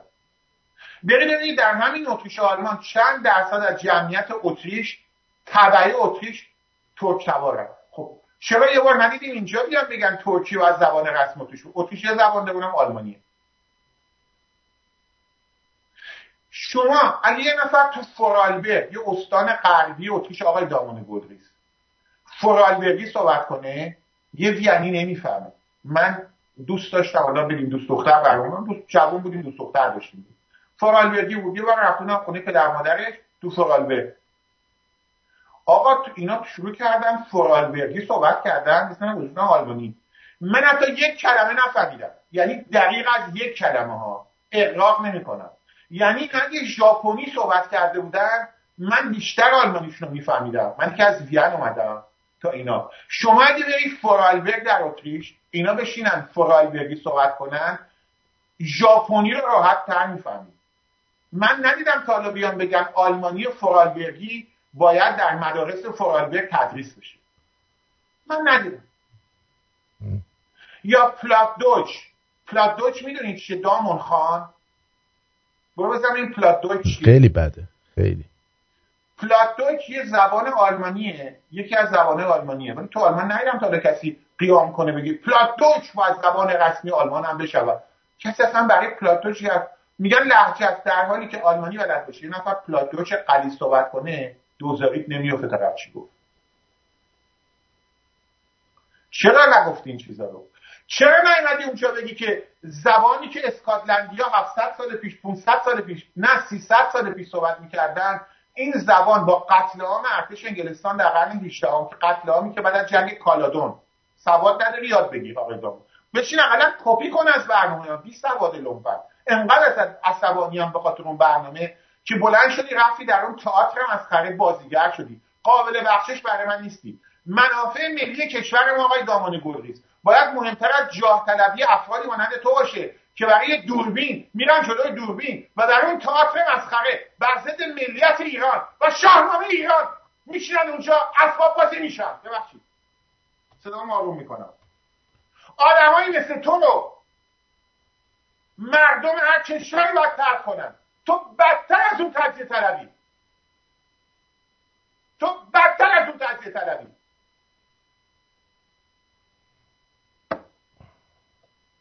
خجالت هم بد چیزی نیست. بعد از جنگ کالادون و جنگ هایی که در قرن 18 در اسکاتلند ارتش انگلستان کرد، یکی از بزرگترین قتل عام‌های تاریخ انجام داد. یکی از دلایل کوچ بزرگ اسکاتلندی‌ها به آمریکا همین قتل عام‌ها بود، قحطی‌هایی که اونجا انجام شد. و زبان اون مردم به خصوص در هایلند، مناطق کوهستانیشون، چون لولند داره و هایلند داره، در مناطق هایلندشون کاری کردن با دامداری، کشاورزی با مردم اونجا در هایلند، چون هایلند منطقه انقلابیشون بود، لولند کمتر. زبانشون تغییر کرد. چرا نمیرید اونجا الان قیام کنید که اون زبان رو دوباره درست بکنن؟ ها؟ ولی میری جلو. آقای فقیه که برای من کامیک ابلهی آرتین کامل، آقای فقیه خوب دفاع کرد. میخواستم براش بنویسم آدمی مثل تو که احتمالاً مدفوع براش کباب میکردن به نون خوش میگه غذای سلطنتی دیگه، نه؟ اون دفاع نبود. انگار اینجا یه نفر رو برن به جرم دزدی تو دادگاه محاکمه کنن، وکیل انقدر بد دفاع کنه که قاضی حکم اعدام بده. ها؟ بعد ما اعتراض کنیم به وکیله، میگن وکیل خوب دفاع کرد دیگه، خوب بود دیگه. ها؟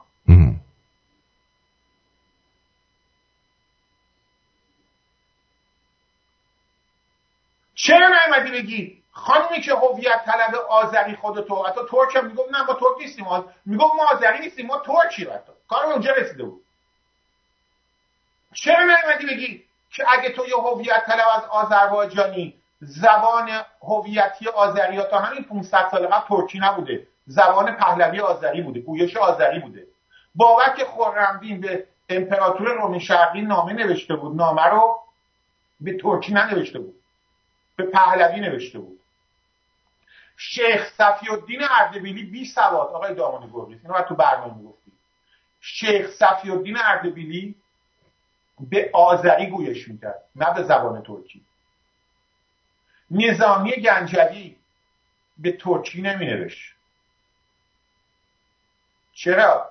چون اون موقع ترکی زبان مردم نبود اونجا، ترکی آذری زبان مردم گویش آذری بود که چیزی مثل یه چیزی همون پهلوی خودمونه، یه چیزی بین کردی و تالشی امروزم. پهلوی آذری وضعیتش میگه، برادر همین زبان پارسی امروزمون. چرا یه بار ندیدم اونجا برگردی بگی؟ چرا اون کسی که اونجا نشسته بود به نام حقوق بشر زهر میزد یه خانومی رو نیومدی بگی حقوق داری به حقوق بشر ایرانیان توهین میکنی؟ نیومدی بگی در کجای دنیا نوشته شده که حقوق بشر اینه که کشور 30 تا زبان رسمی داشته باشه؟ یعنی میخوای بگی در آلمان مردم حقوق بشر ندارن؟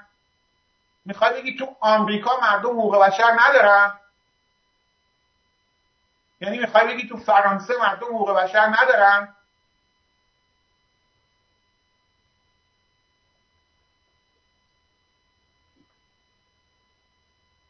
این چه جوریه که برای جلوی دوربین رفتن خودتون رو میفروشین؟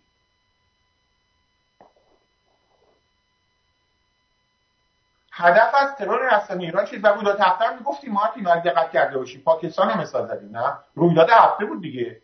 عمران خان، شما حساب کن عربستان اومده، من عمران خان یادم کثیف بودا، بعد الان آلترناتیو مردم پاکستان شده شهباز شریف با اون برادر دوستش، یا عمران خان داعشی حقه باز کلاش که دوست دخترش اون زمان بلوند لندنی بود، حالا زن خودش رو روبند میاره. این شده انتخاب مردم پاکستان. این آینده‌ای که برای ما انتخاب کردن. هدف از ترور رسانه ایران همینه.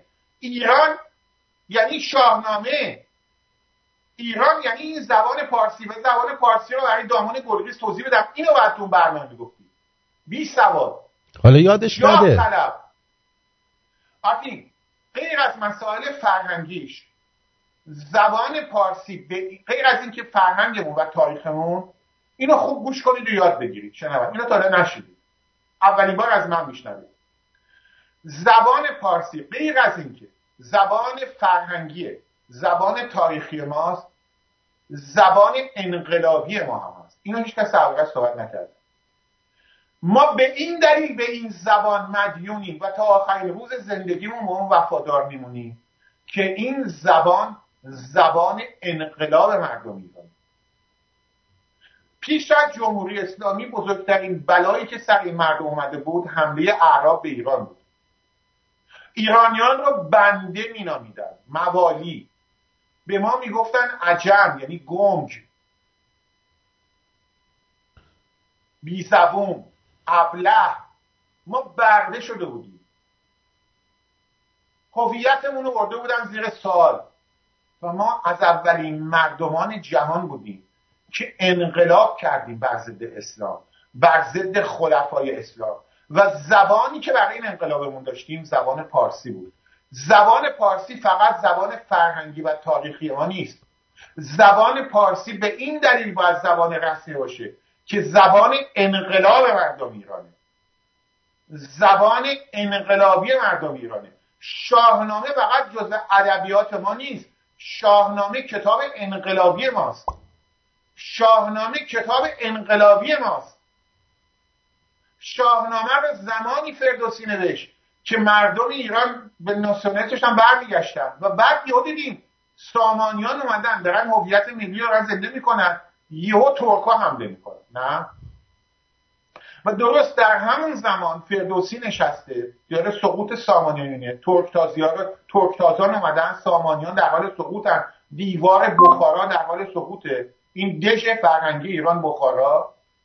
فردوسی میگه من شمشیر زن خوبی نیستم، ولی میام یک اسلحه‌ای درست میکنم که از بمب اتم قوی‌تره و اون شاهنامه فردوسیه. شاهنامه فردوسی بمب اتم انقلابی مردم ایرانه. واضح بود؟ آقا اینو بعد تو برنامه میگفتی.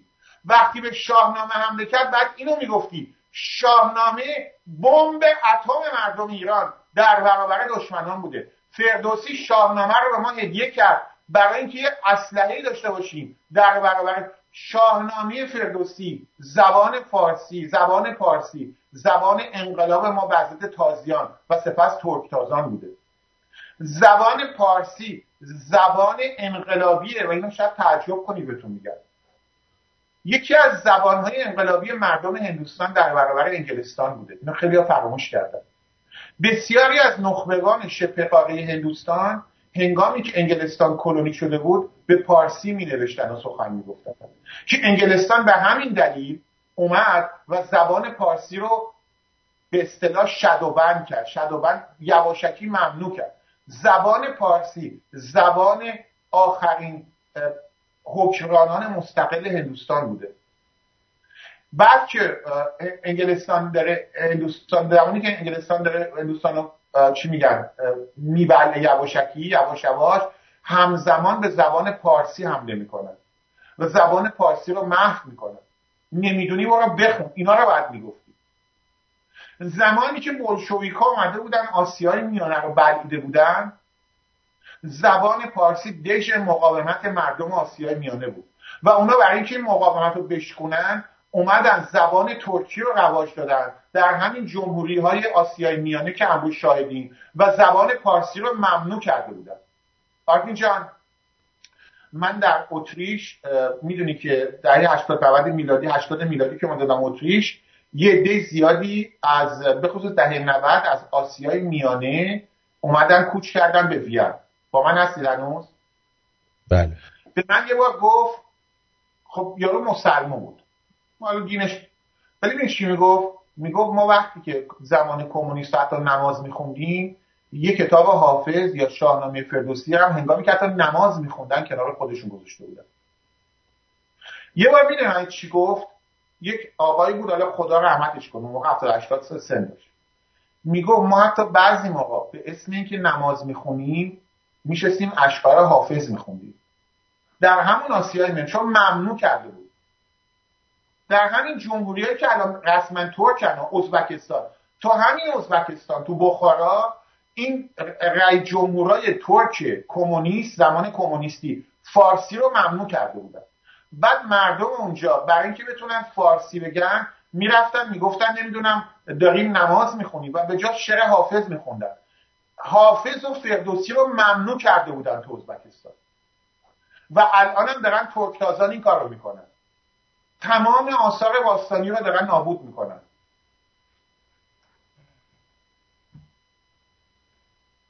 اینا رو باید میگفتی. باید میگفتی که چرا رفتن مقبره نظامی گنجوی رو چند سال قبل کاشی‌هاشو شبونه تغییر دادن. این کاشیکاری بود دور و بر مقبره نظامی گنجوی، اشعار فارسیشو نگذاشته بودن به خط فارسی. نه؟ بله. هست؟ بله. خانواده مافیای علی پخوف فکر زمان پدرش بود یادم باشه، اینا اومدن شبونه عین همون کاشی‌ها رو گذاشتن. این شبونه اومدن کپی همون کاشی‌ها با همون الفبا رو گذاشتن، فقط این دفعه به زبان ترکی، در حالی که زبان ترکی رو اونجا با خط کوریل باید بنویسن. درسته؟ با باید این کوریلش با الفبای روسی، اینا الان زبونشون نویسن. چرا نمیدن کاشیکاری‌ها رو اگه زبان ترکی بوده اشعار به قول اینا، چرا نمیدن به الفبای کوریل یا الفبای روسی بذارن؟ برای اینکه اون موقع دم خروس میزد بیرون که شبونه عوض کردن، صنعت‌سازی دروغ کردن که بعد اعتراضات شدید شد و جامعه جهانی اعتراض کرد. نمیدونم تغییر شدن دوباره یا نه. یه بار این کارو کرده بودم، نمیدونم تغییر کرد یا نه، دیگه دسترسی به خبر نداره. اون موقع گندش در اومده بود که اومده بودن کاشی‌هایی که از قدیم رو مقبره نظامی گنجوی بوده که اشعار فارسیون به خط فارسیون بود، اومده بودن شبونه با همون خط به زبان ترکی گذاشته بودن که ادعا کنن نظامی گنجوی ترک بوده. اینا رو بعد میگفتی آقای دامون گرد. آقای دامون گرد جلوی اون پان ترکه بعد میگفتی اگه زبان فارسی به شمشیر بوده مگه قاجارا اصلا ایرانی نبودن، قاجارا ترک بودن، از آناتولی بودن. ما به فرزندان تیمور گفتیم زبان فارسی بشه زبان رسمی. ما به گورکانیان هند که نوادگان ترک بودن، سلسله مغولی هندوستان، گفتیم زبان رسمی رو بکنن زبان پارسی. ما به اکبر شاه و همایون و شاه جهان و جهانگیر و اورنگزیب گفتیم که زبان پارسی رو بگن زیباترینه، قند پارسی. اصلا قند پارسی رو اونا میگفتن دیگه. اصلا تو دربار شاهزادگان شاهان تیموری خاندان گورکانی هندوستان قند پارسی میگفتن دیگه. یعنی اکبر شاه و شاه جهان و اورنگزیب و همایون و نمیدونم بقیه اونا اگه اصلا ایرانی تبار نبودن. خلفای عثمانی و اونا بقیه چی باید داد میانه قرن 19 به پارسی و شعر میگفتن، زبان دربارشون پارسی بوده. اینا رو باید میگفتی. هدف از ترور رسانه ایران چیه؟ میخوان ایران پاکستان بشه، میخوان هویت ملی ایران، ناسیونالیسم ایرانی، زبان انقلابی مردم ایران که زبان پارسیه. زبان پارسی اومدن. آرتین چرا هستی؟ هنوز قطع شدی؟ هستم. چون دیدم تو یوتیوب برنامه مشکل پیدا کرده. من که اینجا دارم میبینم نوشته excellent connection. پس اینایی دعوت کن. خب هستی هنوز با من عزیز؟ بله. آرتین جان هی میگن زبان پارسی فقط زبان شعر و اینا. زبان انقلابه. پارسی حماسی ترین اشعار جهان را داره. این زبان پارسی رو که ما به قهرمانان هخامنشی و پهلوانان اشکانی و ساسانی ربط میده. پارسی زبان جنگی ما هم هست، فقط زبان هنریمون نیست. زبان انقلابه.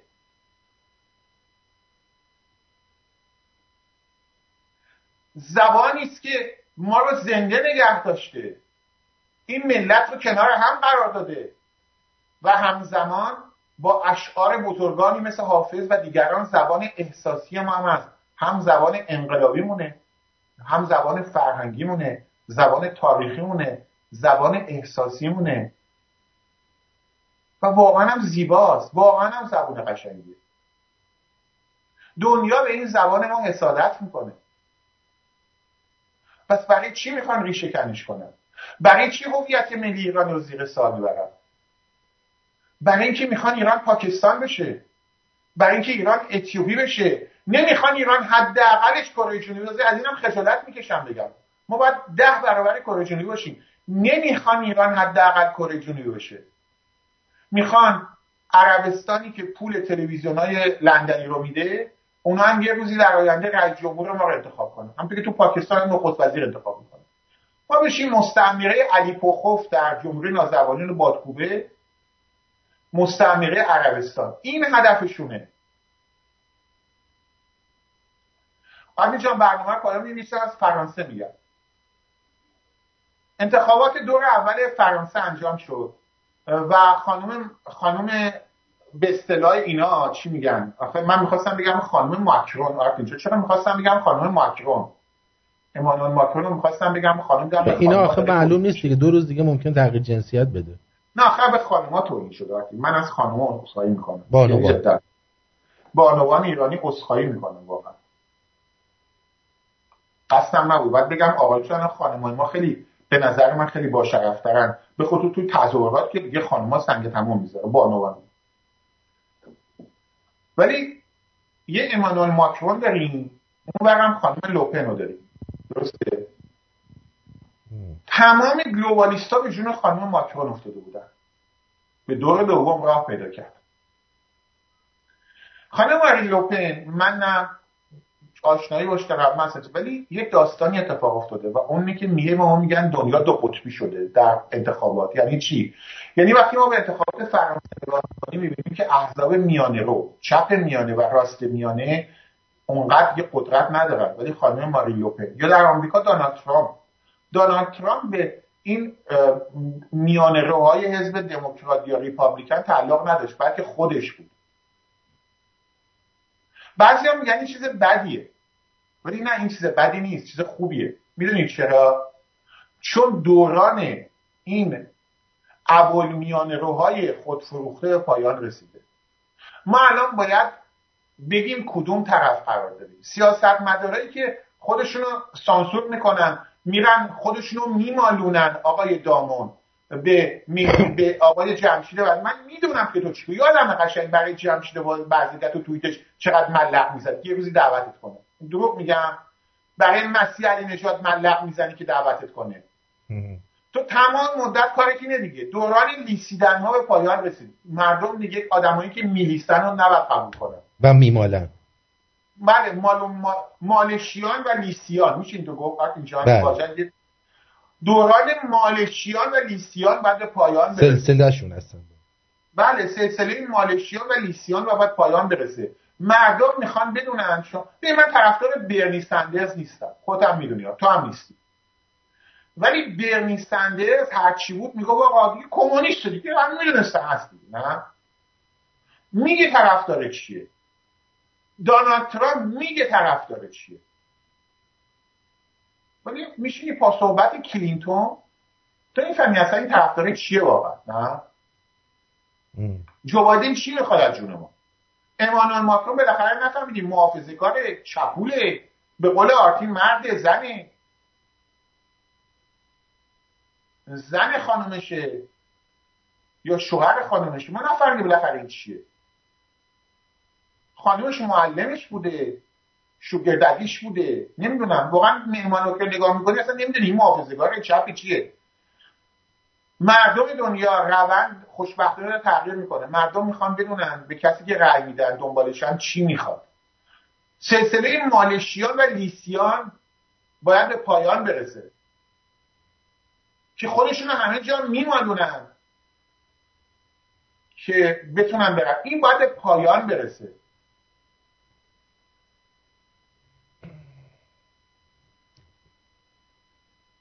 واضح بود صحبت هم؟ بله. دوران عمران خانها و خانواده ناشریف ها تو پاکستان، برادران شریف و بعد اون عمران خان به اصطلاح رقیب هم هستن. انتخاب بین کثافت و کثافت، انتخاب بین کثافت و نجس، انتخاب بین ادرار شتر و ادرار گاو. عمران خان و اون یارو شهباز چی فرقش چیه؟ اینم شده انتخاب ما دیگه. اون بر عمار ملکیه، این بر یارو پانتورکه است، اون بر نمیدونم یا همشون هم امنیتی بودن، همشون هم از زنجان اسلامی بودن، یه شب هم پیدا شدن. خاک بر سر ملتی بکنه که اجازه بده یه مش پاپتی که برای 2 پوند حقوق تو مادرشون هم میفروشن براشون اپوزیسیون انتخاب کنه و خاک بر سر اپوزیسیونی که در برابر نجاست و کثافت این تلویزیون‌های لندنی مثل ایران نشنال سکوت بکنه. کسی که در برابر کثافت تلویزیون‌های اینترنشنال و امثال اونها سکوت بکنه، فردا مادر شما که سر مادر خودش هم به اجنبی میفروشه. کسی که پاشو میذاره تو این تلویزیون ایران نشنال و به اونا حمله نمیکنه، فردا برای $2 تمام ایران رو میفروشه. واضح بود؟ بله. و خاک بر سر احزاب و سازمان‌های اپوزیسیون بکنن که برای اینکه یه بار تو اون تلویزیون دعوت بشن چنان میمالونن و میریسن، بعضیاشون هم سکوت مرگبار که من امیدوارم، من الان اسم همشون رو نیاوردم، یه بار این مردم بیدار بشن و بگن لیاقت ما پاکستان شدن و اتیوپی شدن و کثافت شدن نیست. ما به کره جنوبی بودن دیگه نباید کار رو به جای رسیده که برای کره جنوبی داریم هم میکشیم. دوران لیسیدن ها باید پایان برسه. اگه صحبتی دارید بگو که برنامه رو ببندیم. من فقط در پایان برنامه خواستم بگم من تحقیقاتی رو انجام دادم، 10 عامل فراموشی رو پیدا کردم. اگه اجازه بدین. خواهش میکنم. بله بذار منم بیام روی خط ببینیم. یه چیزی که الان دیگه سوپر لیمیت میشیم دیگه حتما نه. 10 عامل فراموشی امام صادق صلوات الله علیه گفتن اینو. 1 خواندن نوشته های روی قبور. اینا رو خوندی فراموشی پیدا کردی؟ من شاید باید بگو ببینم ادامه بده. 2 نگاه به شخص به دار آویخته شده. پس کل ملت ایران الان چیزن فراموشی دارن. 3 انداختن شپش. اینم که آخوندا فراموشی میگیرن. یعنی چی انداختن شپش؟ یعنی شپش از بدنت برداری یا بذاری؟ شاید هم برداری. اوکی. خوردن سوار موش که همون چیزی میشه، چیزی که دهان یا بدن موش به آن خورده باشد. خوردن موش بخورته چیه داستان؟ خوردن گیشنیز که یک گیاه بسیار خوب و خوشمزه. خوردن سیب ترش، پنیر، راه رفتن بین خوراک، ادرار در آب راکت، یعنی مثلا تو توالت فرنگی وایستادی اون بالا آب راکت جیش میکنی چیز میشی، فراموش میکنی. حجامت نقره. یعنی چی؟ نمیدونم. برای فراموشی گرفتی. خب ادامه بده. تموم شد دیگه الان. نه نقره نیست، یه واژه عربی باید باشه. نقره. اشرت الاشیاء بلال. آره. چی؟ اون پایینش هم عربی نوشته اشرت الاشیاء مدتور تلا. اصلا نقره نیست وقت اینجا فکر میکنم. منم یعنی نمیدونم میگم این امام صادق خیلی بلده. میگم امام صادق انقدر صادق بوده که بعد میرفت تلویزیون ایران نشناس استخدام. امام صادق نیست بابا، صادق بوده. صادق واقعا در بنگاه دروغ پراکنی بی بی سی یا ایران نشناس واقعا میتونه استخدام بشه. اولش فرزاد فرزاد شانس آورد، اگه امام صادق زنده بود جای اونو گرفته بود. دقیقاً.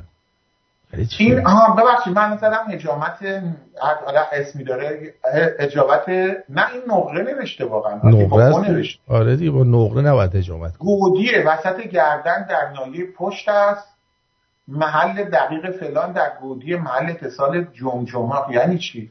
این حجامت یعنی خونو باید از اونجا بگیرن، درسته؟ این حجامت بعد پس از استفراغ کامل بدن انجام شود، گرچه در اطفال زیر 2 سال حجامت فلان، حجامت انتقالی، یعنی بچهای 2 ساله هم بعد خونشونو بگیرن. لابد میگیرن دیگه. خب من اینجوری آتیشان اینو از کجا پیدا کردی؟ پیدا کردم، بچه‌ها گذاشته بودن، بعد اینکه دیدن من و تو فراموشی کردیم گفتن اینو برامون فرستاده بودن. جدا؟ گفتم شاید بازم پا منبر بی بی سی نشستی، خیانت کردی به رادیو شمرون. نه بچهای رادیو شمرون اینو پیدا میکنن.